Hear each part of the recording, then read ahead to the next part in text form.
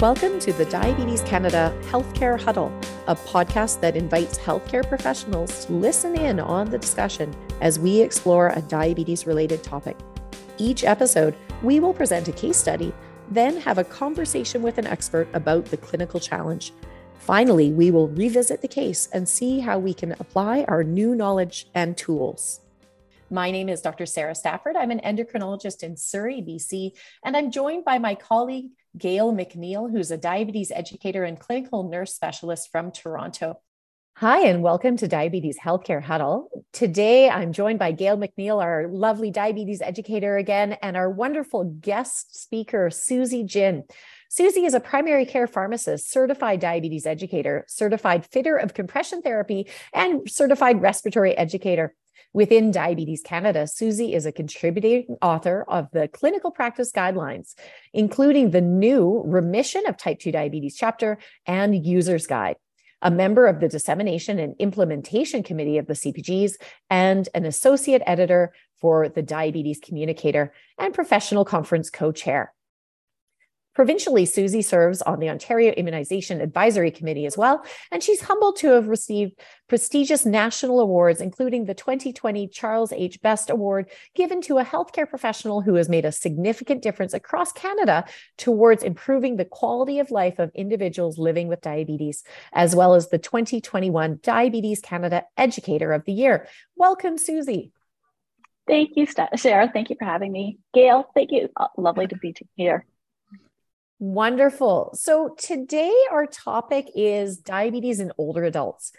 Such an incredibly important topic as we're always trying to individualize care and think about clinical priorities and how to focus on how to best help the individual in the context of their own unique situation.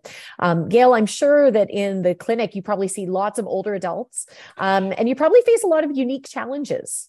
We really do, Sarah. And thank you so much, Susie, for joining us. Because as I suggested, this is a really important topic. Because with the life expectancy increasing and all the tools we have for managing diabetes, we're finding a lot of our patients are living into their 80s. And as you said, Sarah, as educators, we are often faced with new challenges in this population, and not only from the patients, but from healthcare providers as well. Because one of the challenges in this group is recognize the heterogeneity of the population. I'm going to say all 75-year-old women are not the same. And one example that comes to mind all the time is my patient, Dorothy. I first met Dorothy when she was about 75 years old, and she's had type 2 diabetes for 23 years. And she'd been finally referred to our center. And I say finally because she'd been asking her physician if she could be referred. So when I first met her, Dorothy stated, "I'm just so frustrated. My sugars are all over the place. I cannot make sense of them. They're up and down." And my doctor just shakes his head. "So I've been taking this mixed insulin twice a day for so long. I just don't think it's working anymore." Now, Dorothy does have some comorbidities like chronic kidney disease and hyperkalemia, and her A1C is 7.8%, which, Susie, I want you to chat about. But she's very active. She does these swim workouts every day at the Y, and she's really active in the community. So, Susie, when I think of Dorothy, the idea of ageism comes into mind. There's so many options that we could be working with, but are we treating her age instead of the person? And I think we should be looking at this differently or working with this differently. Susie, can you help with this aspect of things? Well, I wish I could. Gail, I'm so grateful to be part of this podcast, and thank you to Diabetes Canada for bringing this to our attention. I feel that in so many ways, if we can't, as diabetes educators, as the team that's caring for Dorothy in this case, if we can't come together and agree on her A1C target, then we really don't even have a good starting point.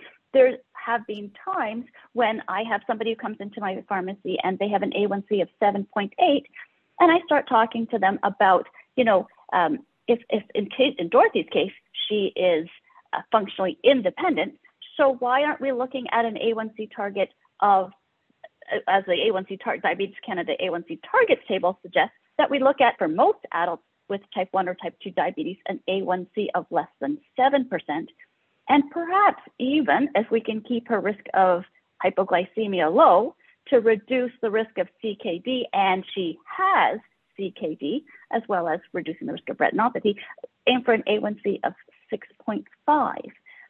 And it's interesting because I've actually called some diabetes team members about this and said, hey, why don't we try to aim for a lower A1C? And Gail, it's just like you said, there was ageism involved. They said, well, this person's much older. What do you think her life expectancy is?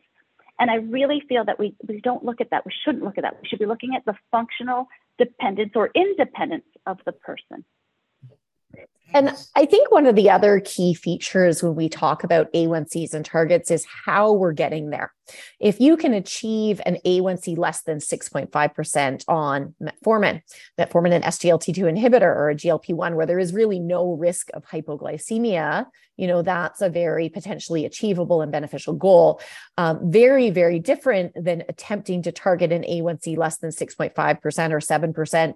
If that means requiring initiation of insulin, particularly rapid insulin, which therefore carries much higher risk. So to me, part of it is the A1C target, but part of it is the journey, is what choices and pharmacotherapy are we going to need to add or adjust to get to that target? Is the additional risk or side effect profile of that agent worth the potential benefit of intensifying their glycemic control?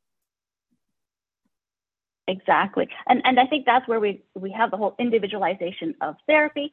And when we look at the older adult, we really are looking at a person, and is there frailty involved, or is that person capable of self-care? And if they're capable of self-care, then actually I don't even look at the age, right? And so it's just like you said, Sarah, if we can keep the risk of hypoglycemia low, there's no reason to necessarily start looking at allowing the A1C to go higher. Excellent. But yeah, if we have to start adding those agents that are at higher risk of hypoglycemia, then of course we have to start looking at the capacity of the person for self-care. Perfect. And you brought up the term of frailty. So how do we define frailty, and how do we consider frailty in the older adult? Excellent question. So the Diabetes Canada chapter in diabetes in older adults has an excellent clinical frailty scale that looks at, how active is the person, how functionally independent is the person. And you can start seeing, as they start needing a cane and a walker, you can see obviously that if they were to be on medications that put them at risk of hypoglycemia, their ability to get to the fridge or get to what they need to treat, or even identify if their monitor isn't right handy, to get up and move to get to the agents that they need to help care for that or treat that hypoglycemia, then those are the types of things when we have to start allowing their A1C to be higher. The frailty scale continues to go on to people who are then wheelchair bound and then bed bound. But the other thing that the frailty scale does look at is dementia, right? Because maybe their ability to move is not impaired, but if their level of cognition is impaired, then of course their ability to recognize hypoglycemia might be impaired, of course, and their ability to self or to treat the hypoglycemia would be impaired. So frailty is a two-way thing. It's the cognition as well as functional movement. Excellent. Thank you. And then, you talked about hypoglycemia, and this is certainly one of the things we're always worried about in older adults, and really everyone. We always want to avoid and minimize hypoglycemia, but particularly higher risk for older adults, because there's evidence that they are later in recognizing their hypoglycemia, may recognize the symptoms at a lower level of sugar, and as you've correctly said, have more potential barriers to being able to treat or measure their sugar.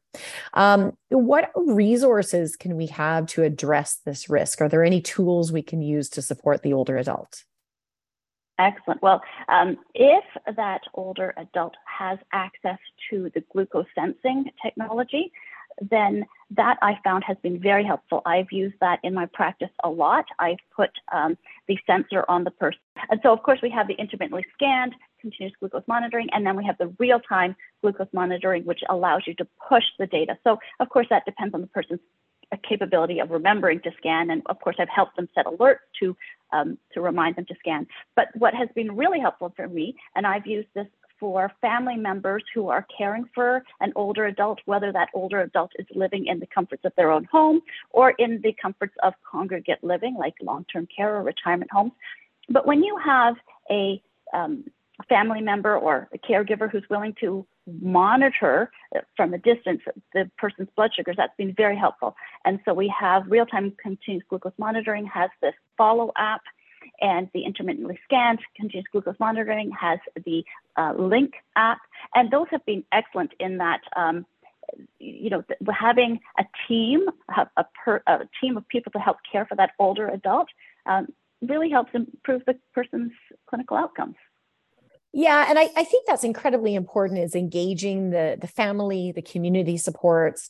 We all need more help, and trying to do all the things we can to provide those resources.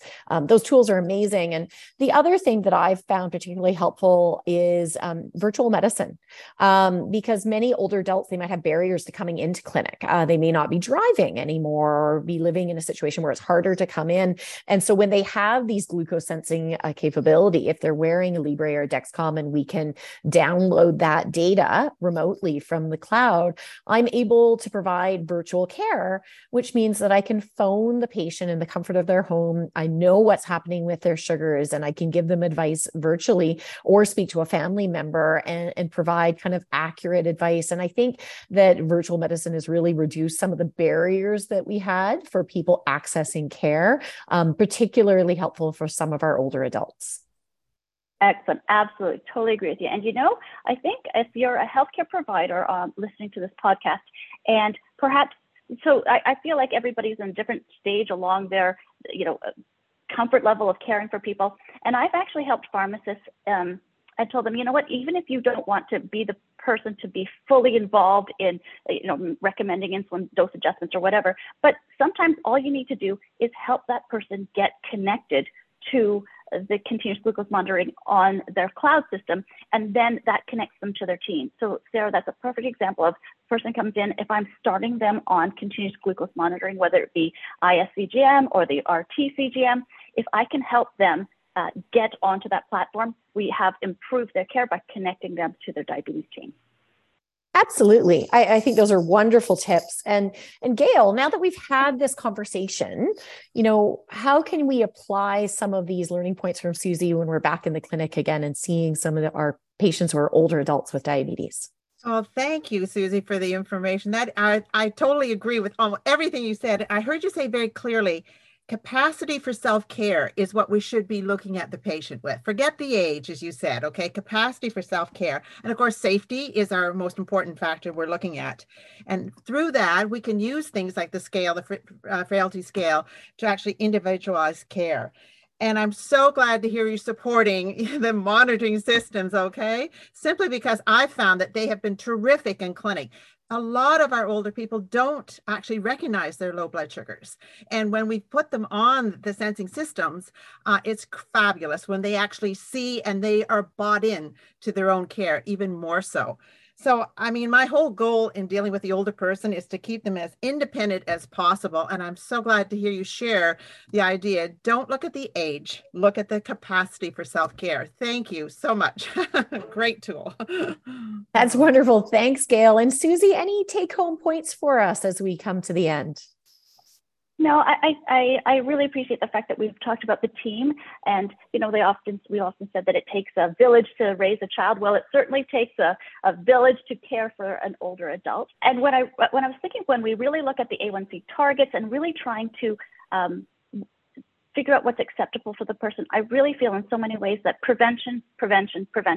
And no matter where we are in life, no matter what our level of frailty is, if we're still alive, we can still prevent future outcomes from happening. So I still encourage people to keep doing what we can and never give up the fight of doing the best that we can. That's wonderful. Thank you so much, Susie, for our conversation here today, and to Gail as well. That was wonderful. And hopefully everyone has some wonderful tips we can have for moving back into the clinic in the future. Thanks for having me. If you enjoyed hearing Susie speak on this topic, you can also view the webinar on diabetes in older adults with Susie and Melanie Snyder at www.diabetes.ca/healthcareproviders. Please help us improve our future podcasts by filling out the survey in the show notes. Thanks for joining us today. If you have questions about the episode or about becoming a member of the Diabetes Canada professional section, please email professional.membership@diabetes.ca. Special thanks to Adam Humphreys for providing the music for today's podcast.